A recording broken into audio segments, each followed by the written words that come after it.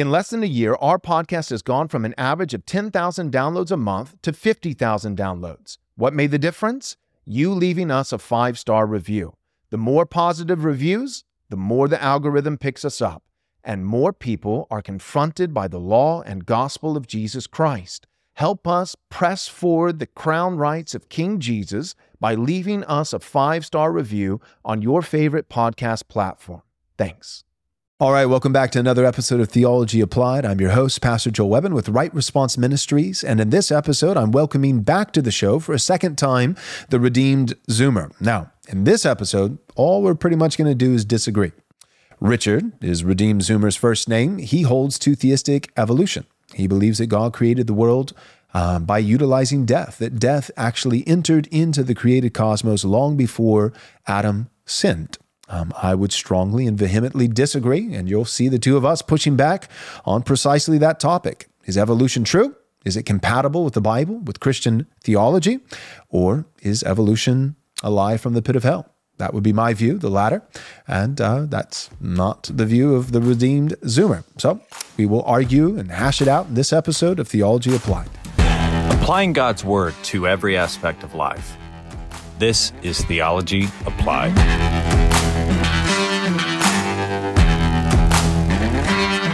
Yeah, do you have any questions about what I believe theologically? Because, Well, it sounds like, you're Presbyterian, so I assume you adhere to Presbyterian polity. You're Reformed in your soteriology.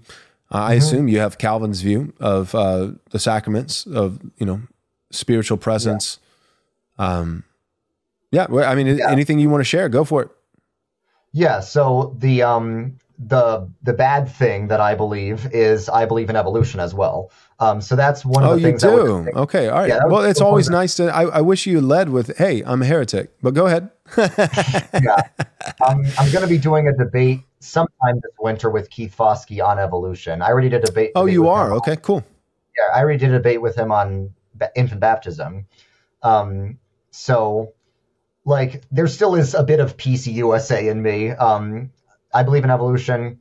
Also, something I believe in that I think doesn't get talked about enough, I believe strongly in kingdom theology, that there's continuity between this age and the age to come, and all good things of this world will be restored. I hold to that as well. You're probably aware. Yeah. I utterly despise the view that the new heavens and the new earth is going to be, this world's going to get utterly nuked, and the new heavens and the new earth is going to be something completely different. In reality, it's going to be different, but the same. It's yes, there will be an end to this physical creation in some sense, but the next one is going to be an updated version of this one. So it's not wrong when the Bible says it'll be destroyed by fire, but it's a purifying fire. I don't think God is going to destroy anything he has made. With that said, I'm not a universalist. I don't believe in universal salvation, but I believe in the salvation of the universe. Yep. Yeah, so I'm with you 100% on that. I don't believe that the earthly cosmos is going to be annihilated or disintegrated. Same with you. Fire, I think, purifies. There was a purification first by water, then by fire. But I think every good work, every good endeavor that it has, there's an eternal value there. I think that we're going to the new heavens on the new earth. It's not another earth, but this earth made new, and that we will see the Alps. It'll be a glorified Alps. It's not going to be a different world or a different mountain range, but a glorified Alps, glorified rivers, and we're going to be able to look around and say, I know this place. It's similar to Narnia and C.S. Lewis, except I don't like that it's all in Plato is one of the lines that, in the last battle, when they enter into the new Aslan's country, the new Narnia, they're like, I recognize this, but this is Narnia, and they're like, it's all in Plato. And so, but then, they're using that to talk about forms. And I would be more on the, Aristotle kind of side of things. I don't think that, that the truest, that Earth is only real because it exists somewhere else, and this is just, a form of it. But anyways, but that basic concept, I think that the new heavens and the new earth will be here. It'll be this earth made new, and what we do actually matters. It's going to be redeemed. I don't think that, all creation groans with eager expectations for the sons of God to be revealed. Van Druden and some of the Westminster Escondido guys, they say that, the creation is... That they're basically the creation is just groaning for a mercy killing. It wants God to take it out behind the shed and put it down. And I don't think I don't think that's it. I think creation it's groaning because it's eager to be restored alongside the sons of God. But real quick, let's go back to evolution. So I know I'm sure you're familiar with this, but I do think evolution is a massive, massive problem. So I don't want to be too comical about it because I think it matters. That's fair. But that's fair. Theologically, this is what I'll say, and I'm just curious to hear your take because I know that this won't be novel for you. I'm sure you've heard it before. Some of my problems with evolution, some of my biggest problems, is just what it does theologically to the gospel. The idea that if death is God's instrument in creating the world, then death was death was alive and well long before sin entered the world. So for me, thinking of Romans 5, through one man's sin, Adam, the first Adam, death entered the world through sin, and by the final Adam, the second Adam, Christ, by his obedience, then we have this reversing. He comes to make his blessings flow as far as the curse is found, and so. For me, that's one of the biggest problems is that what you have with evolution is you have Adam and Eve standing on top of a mountain of, billions, if not trillions of skulls. Oh, yeah. And not single-celled organisms. I'm fine with mitigated entropy, just for the record. I think leaves died in the garden before they sinned, right? I think that, there was bacteria and amoeba and things like so mitigated entropy is fine. I think that's God's design, even in a prelapsarian world. But we're not talking about that. We're not talking about single-celled organisms or leaves dying. We're talking about humanoid, all the way up to Homo erectus and then Homo sapiens, just whole swaths of them dead. And then Adam and Eve, are standing on top of a mountain of skulls, and God finally breathes his spirit into them and gives them a soul, and now we have, humanity, and then Adam sins, and the consequence for sin is death, and which I feel like Adam would probably have a difficult time comprehending, because he'd be like, you mean death? You mean that this mountain that I'm standing on with all these skulls, that thing that was already alive and well for millions of years before I was ever even born, much less sinned? So what's so bad about that? So that would be one of my major objections to evolution. Theologically, I think it messes with the gospel. Never heard that one before. So what was the tree of life for? What was the tree of life for? So I hold to that there was it was a probationary period. So I don't hold that Adam and Eve were eating of the tree of life on a daily basis, but rather it would have been extended to them after the completion of a probationary period of resisting sin. I would agree with that, but what did it do? Like, what would have happened if they had eaten it? It would have made them immutable. So all they had to do to live forever. So I'm going to juxtapose forever life and eternal life here. So to live forever, they actually didn't need to eat of the tree of life. They just needed to not eat of the tree of the knowledge of good and evil.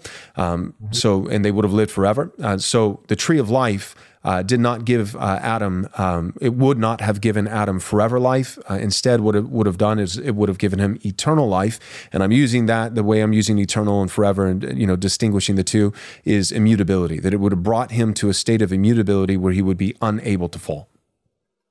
Yeah, that's an interesting way of putting it.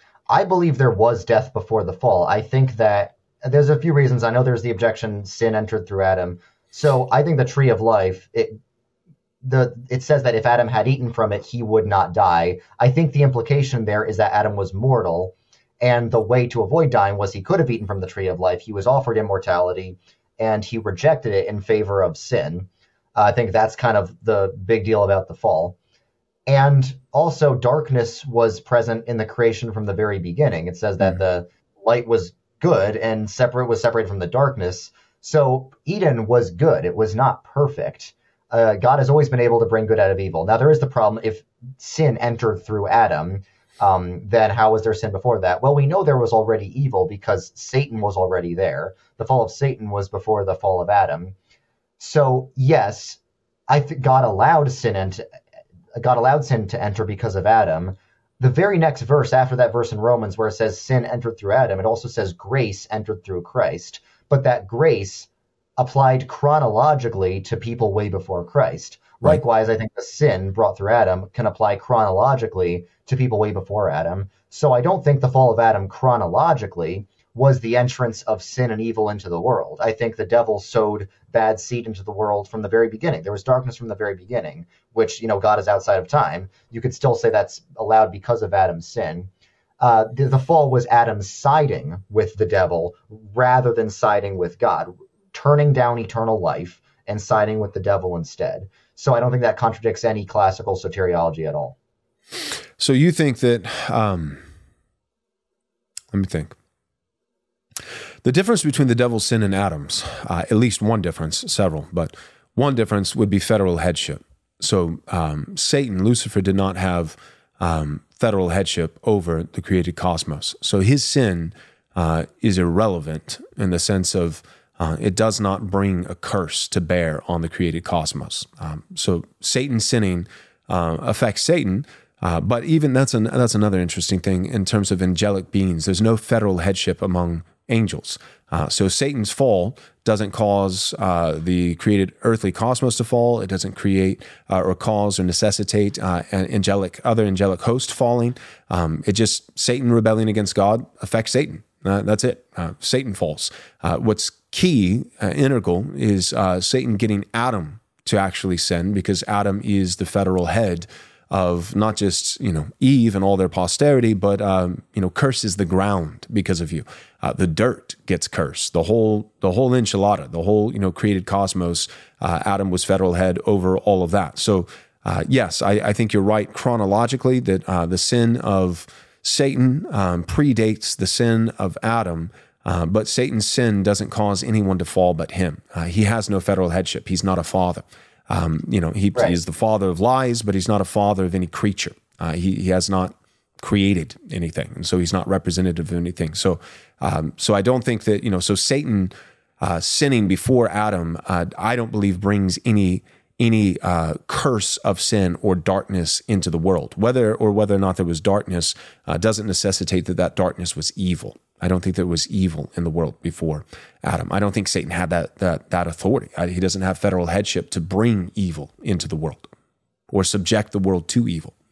I would agree that the fall of Satan itself is not what brought darkness into the world. But in the book of Job, we see God permits Satan to bring evil things into the world if the greater purpose is testing humanity or something. And the Bible also says Satan and his evil forces have dominion over the world. Now, so because Adam gave it to them. Right, but I don't think it's chronologically necessary to say that dominion began the moment Adam ate of the fruit. I think you could easily say that the dominion was there before that, and God allowed that because God knew what Adam was going to do. God knew Adam would sin. It's a very reformed thing to say. So you're saying that before Adam sinned, because God simply knew in the mind of God, so speaking of logical order, like a, superlapsarian kind of, which exactly. I am superlapsarian, but you're saying that because God simply knew in the mind of God that Adam eventually would sin, that the dominion that God gave to Adam as viceroy over the earthly creation had already transferred to Satan chronologically before Adam actually committed that sin? I wouldn't say that the dominion transferred. I would say that if Adam had eaten from the tree of life rather than the tree of knowledge of good and evil, if Adam had obeyed God, then Adam would have immediately taken the whole creation from Satan. It'd be game over, and then it'd be, eternal life, kingdom of God here on earth right now, all that stuff. So if he had eaten of the tree of life rather than the tree of the knowledge of good and evil, he would have taken, is what you just said, he would have taken the creation, the created order from the devil. So you're presupposing that that the created order starts off as the devil's. He just has it for some reason. I guess my question is why? Why does he just by default get the created order? Why is it his? I think so he didn't create anything, but I think he's had an influence from the very beginning, because we see darkness and chaos before light. Chaos is objectively bad. Satan is the father of chaos. God is the father of order. So it's the same reason God allowed any evil at all. God is glorified in defeating evil. God brings light out of the darkness. The most evil thing ever was the death of God, but the best thing ever that happened was the resurrection of God. That's kind of the entire story of the Bible. Like, I think there's a difference between a Calvinist and an Arminian answer to theodicy. The Arminian answer would be God allows evil because something free will. And the problem with that is, okay, if free will is necessary, could we screw it up again in the new heavens and the new earth? Right. That's a big problem. The Calvinist answer, which solves that problem, is God allows evil because he's glorified in defeating it. God allows Satan to fall the same reason George Lucas allows Darth Vader to fall. God is glorified in defeating evil. So Amen. Why did God allow Satan to have an influence in the creation from the very beginning, God is glorified in defeating Satan. God could have done that through Adam, but Adam sinned, so God came down himself and did it himself so he could be even more glorified. So I'm with you 100% in terms of God allows evil and even ordains, according to the Westminster Confession and, well, mainly Westminster, but all that takes, I forget the exact language, but it's all that comes to pass. Whatsoever comes to pass. Whatsoever comes to pass has been ordained by God. So anything that God allows, it's just semantics if we say, well, he allowed it, but he didn't ordain it. No, he ordained it, and that includes evil. He doesn't create evil, but that's because evil is not a creation. It's a lack of substance. That's right. Just like cold is a lack of heat. So 100%. So God doesn't create, he's not the origin of evil. He does not do evil. He does not create evil. He's not the origin of evil, but he absolutely ordains evil. Not merely allowing, but his allowing is ordaining. So I'm with you 100% in that general, if we're talking about just that general concept of God's sovereignty over evil. Where I lose you is I think you would need to make a stronger argument. So you keep saying that, the devil had influence over the creation, over the created cosmos. But the only, way that you're substantiating that is just by the mere, presence of darkness or chaos, the spirit hovering above the waters. There was darkness, those kinds of things. Because I'm with you. I think that, even when all 6 days are done, so initially, of course, the earth is void and without form. And so, because there's a process of creation, God works through processes and that's his prerogative to do so. And he has good and holy purposes for doing that. He could have just spoke it all into existence, but he does it over a 6-day period. There's a process, but even when the process is complete, there's still, wilderness. I don't think the Sahara Desert is merely a result of the fall. I think that there were deserts, in the world, even when God looks at the whole world and says, it is good.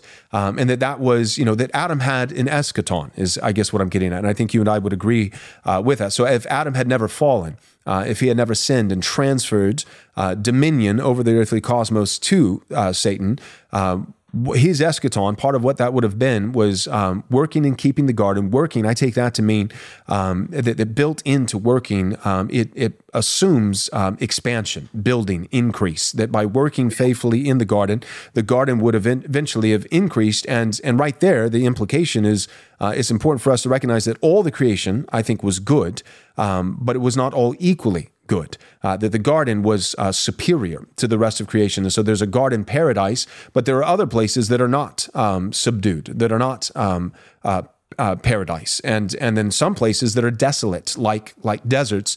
And eventually, what Adam would have done in his working capacity is expand the garden over the whole face of the earth, including deserts. And I think that's something that we're going to do. The new Adam, he's come to make his blessings flow as far as the curse is found. I believe in human history before Christ's final physical return, that there will be no deserts on the earth anymore. And I think part of the key there is primary water, and I got to get really weird for that, and I won't. So, but tapping into primary water, getting under the surface, boom, and maybe we do it with Mars too. So, but the point is that, getting rid of, beautifying and cultivating the whole earth, that's the working, and then the keeping is the defense. It's, so sword and trowel, like Nehemiah and, Ezra, the sword only exists to serve the trowel. You don't need a sword if you're not building, because if you're not building, you're not a threat and you won't be under attack. So you only need a sword to defend the work that you're actually producing. And so I think Adam was to work and keep, expanding the garden and then keep it. He failed in that capacity.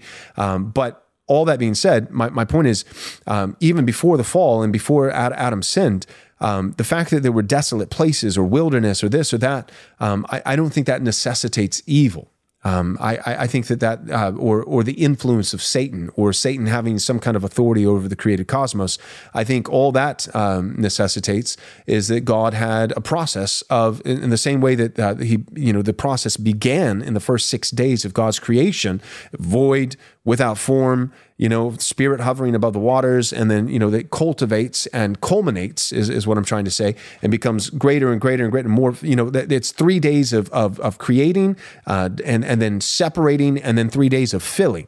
It is what we see in this creation pattern. And I think that pattern would have just continued under Adam's dominion, under his reign. Eventually every single desert gets filled in and the whole world becomes a garden, and none of that necessitates, these void places or desolate places evil. in my assessment. All right, everybody's been asking, can I live stream your conference? And the answer is a resounding no. You will be there in person or you will not be there at all. I'm just kidding. You actually can live stream the conference. We're excited to announce we're making it available to anybody and everybody who wants to watch this conference right as it's happening, which is March 1st and 2nd. That's a Friday and Saturday of 2024. What conference am I even talking about? It's called Blueprints for Christendom 2.0. We've got Pastor Douglas Wilson. We've got Dr. Joe Boot. We've got Brian Sauvé. We've got Eric Kahn. And then, of course, yours truly, Joel Webbin. We've got 7 primary sessions in the conference, each one being probably 50 to 60 minute long sessions, lectures, sermons, whatever you want to call them, and then 2 live panels, each being an hour and a half long. Now, one of the panels is on biblical patriarchy. We're going to have Pastor Douglas Wilson available for that panel, and we decided to get Eric Kahn because Eric Kahn, biblical patriarchy, let's just be honest, it's a sensitive topic, but Eric Kahn, I think, is known as one of the most nuanced, careful, and sensitive individuals, especially on the Twitter streets. So we're going to have him as a part of that panel.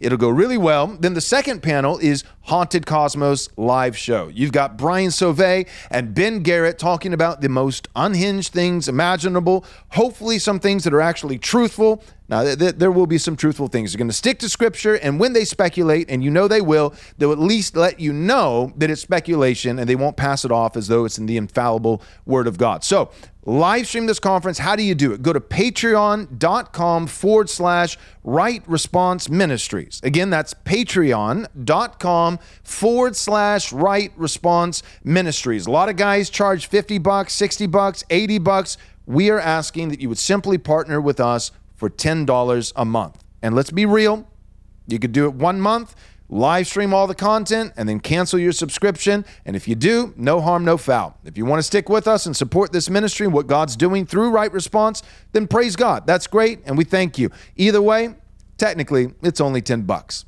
Did you know that fresh American black elderberries are naturally high in vitamin C, vitamin B6, phosphorus, and vitamin A, as well as many anthocyanins that serve as antioxidants? Regular supplementation with elderberry extracts has been shown to decrease chance of influenza and lessen cold duration and symptoms. The Kings Ridge fresh frozen elderberries are hand-picked, destemmed, washed, and quickly frozen at their family farm in East Central Indiana. The Kings Ridge is a quality-oriented family farm focused on building Christendom. Our friends Trevor and Autumn truly hope that their elderberry syrup and fresh frozen elderberries bless your family this cold and flu season. Don't buy dried European elderberries and support the global economic agenda. Instead, visit tkrfarm.com and purchase your elderberry needs from the Kings Ridge elderberries. Again, that's tkrfarm.com. So you admitted that evil is not a substance; it's a lack of good. Evil is like cold, and good is like heat. Right. So in that sense, you can't say that something is less good without saying it's more evil. There's the way you can't say something is less hot without saying it's more cold.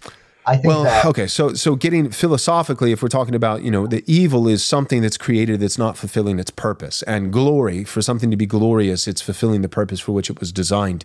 I think, deserts were created by God and that he created no bad thing. So I think that God created deserts, that deserts are inferior. They pale in comparison to garden paradises, but that a desert is not evil because a desert is a desert. That's what it is deserty. It is fulfilling its desert function. Right. So this is going to sound kind of bardy, and I think he was right about this, but anything that is by nature being finite, anything that is finite is in some sense a little bit evil compared to God. So that way, the only way for God to be reconciled to the finite creation is a form of theosis through Christ, where all of creation partakes of God's infinite perfect goodness through the incarnation. That's why Bart was a supralapsarian and saying that the incarnation is absolutely necessary. Even if Adam had not sinned, Jesus still would have had to have incarnated into this world for the sake of reconciling God to creation. Okay. Bring that back to so apply that for me to Right. So because of Creation, that, evolution. because of that, you can say that you can assume that if there's darkness, darkness equals evil. I think the in conjunction with the fact that the tree of life, I think, implies that death was the norm before that. That in conjunction with there being darkness and chaos in the very beginning, I think that implies that yes, there was evil. There was not only was Satan there, but Satan had some sort of influence before the fall. He says like the serpent was more crafty. Clearly the serpent wasn't born yesterday. Clearly he had already been active. I think all those in conjunction, it doesn't make a conclusive case. It doesn't make a case such that I can say someone's being unbiblical if they don't agree with this. Definitely leaves open the possibility for evolution. And I think evolution is actually a beautiful picture of the gospel. It is life out of death. It is light out of darkness. The resurrection is the ultimate example of good being brought out of evil. One of my favorite verses in the whole Bible is Genesis 50, where it says, "You meant it for evil, God meant it for good. Satan meant all this death for evil. God brought good out of it." The whole reason God allows evil is because he's glorified and bring good out of it. I kind of converted to Christianity the night that I realized God brings good out of evil, because the problem of evil was kind of the reason why I was doubting God, why even though I believed in a deistic God, I refused to submit to any sort of real interactive God. So that's just for me why I think evolution is a possibility. Not only a possibility, it makes the most sense to believe in evolution. I think it makes most sense with the biblical narrative. I don't think it's conclusive, but it's something I believe in. I also think, it's naturally revealed that evolution is true. That's a whole different debate. There's really two debates, whether we can justify it theologically, whether we can justify it scientifically. I would say affirmative to both. But even so, that's just one of the things I believe. I believe in certain modern, evolutionary neo-orthodox ideas, but only insofar as they're compatible with, historic Christianity, with Westminster, with all that. And you think evolution is compatible with the Westminster? Yes, I would. It's like it says 6 days. I think so. I mean, the Bible also says 6 days, but there's a long tradition of that being interpreted in all sorts of ways, even way before Darwin existed. So, all right, interesting. Well, strongly disagree, but I'll be debating that in December with this is December. I'll be debating that sometime this winter with Keith Foskey. So yeah, Keith's a good guy. Cool. Yeah, he's great. Yeah, I'll check it out when it comes out. I'm sure it'll be interesting. And you know what, I'm sounds kind of funny, but I'm kind of glad that you affirm evolution, because, in 2 to 5 years, that's going to be a great testimony. And I think God will use you powerfully as you condemn evolution, because inevitably, I absolutely believe you will. We'll see about that. We'll see about that. It's kind of like how you're going to become Presbyterian in a few years. That's the running joke. That's been the joke online, and I see how people get there.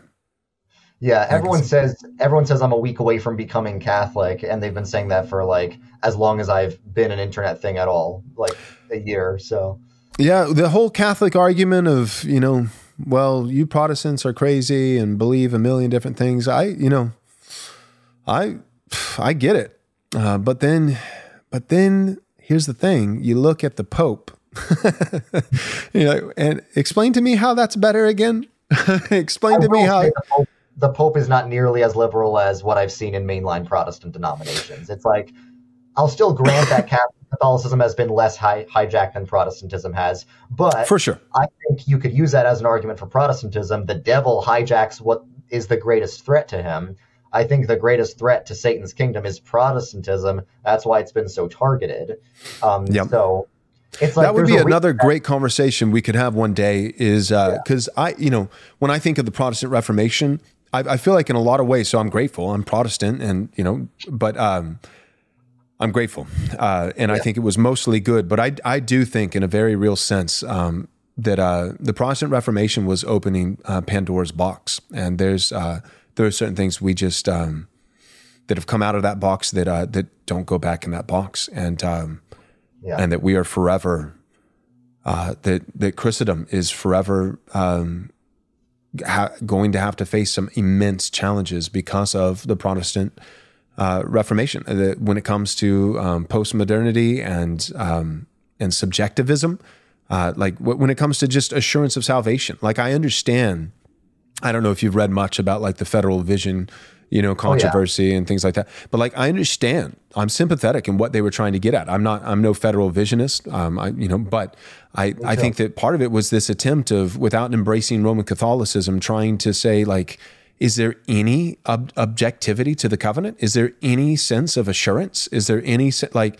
Can I ever, or we as Protestants just going to be looking for the burning of our bosom, like in this kind of, I'm a Christian because I feel it. Like so much of Protestantism is the feels, and that you can't really that doesn't go back in the box. Like you separated from tradition and from the Roman Catholic Church and rejected these things. And I understand why theologically. I'm on the Protestant side, but there are some immense challenges when it comes to Protestantism. Is just it's moldable, it's malleable, it's subjective, way more subjective than I like. Yeah. I think federal vision was a justified reaction to subjectivism and low sacramentology in the PCA and the OPC, because like what federal vision teaches about the sacraments, aside from Paedo Communion, it's just classic Reformed theology. Now, Paedo Communion contradicts the Westminster and Scots Confession, so I reject Paedo Communion. But the whole idea that baptism makes you Christian, objectively, that's classic Reformed theology. The idea that the covenant is objective, that's classic Reformed theology. So I'm not a federal visionist, but the idea that people are calling this heresy, it's like some people will call federal visionists heretics because they're half Lutheran, but they don't call Lutherans heretics. It makes I know. sense. That's what I don't get. It's like, I do get it. It really is this simple. It's associated with Doug Wilson. That's all there is to it. That really is all there is to it, because you're right. Because it's like, well, this is a halfway house between Lutheranism and Presbyterianism, and it's like, okay, well, are Lutherans heretics? No. Presbyterians heretics? No. It's not. A lot of it's just classic Reformed stuff. The reality is the PCA is a halfway house between Presbyterian and Southern Baptist. And I've had many PCA ministers admit that to me. But like Peter Leithart, in terms of the theological aspect, he's probably the most hardcore federal visionist in terms of his, theology. My PCUSA pastor has quoted Peter Leithart. So I feel like the conservative end of the PCUSA, like I said, it's kind of just, it's very similar to the Federal Vision CREC guys minus the Paedo Communion. Yeah. PCUSA was never rocked by the Federal Vision controversy. We were too busy debating whether to believe in God. So we don't really take a side on that. But oh, that's so sad. That's not what we're trying to fix. I think the reason the mainline churches got hijacked, they're a threat to Satan's kingdom. There's a reason there was no progressive hijack of the Jehovah's Witnesses or the Mormon Church, or Scientology. There's no Jehovah's Witness pride flag church, right? It's because Satan doesn't bother retaking them. There's a reason that there's no progressive hijack of Islam. It's not a threat to Satan's kingdom. So it's like when Eastern Orthodox, yes, I will admit, of all the Christianity, expressions, Eastern Orthodoxy has been the least hijacked by progressivism. And they're like, oh, that means we're right, become Orthodox. Okay, by that logic, Islam is correct because Islam has gotten even less hijacked by progressivism than Eastern Orthodoxy. So the most hijacked is, I think honestly, the most hijacked is the, Puritan, Congregationalist, hardcore Calvinist denominations. Out of everything, I think those are the ones that would be most glorious if we retook. And Congregationalism is a via media between Presbyterian and Baptist, so maybe that's something that the CREC folks could get on board with. Right. Yeah, and they are on. I think the CREC folks already are on board with. They're the most ecumenical to at least Reformed Baptist guys.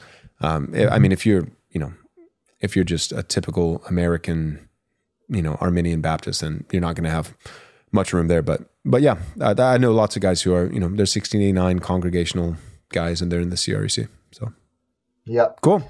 Well, Redeemed Zoomer, thank you, Richard. Thank you. Well, thanks for having me on. This is great. You're welcome. God bless.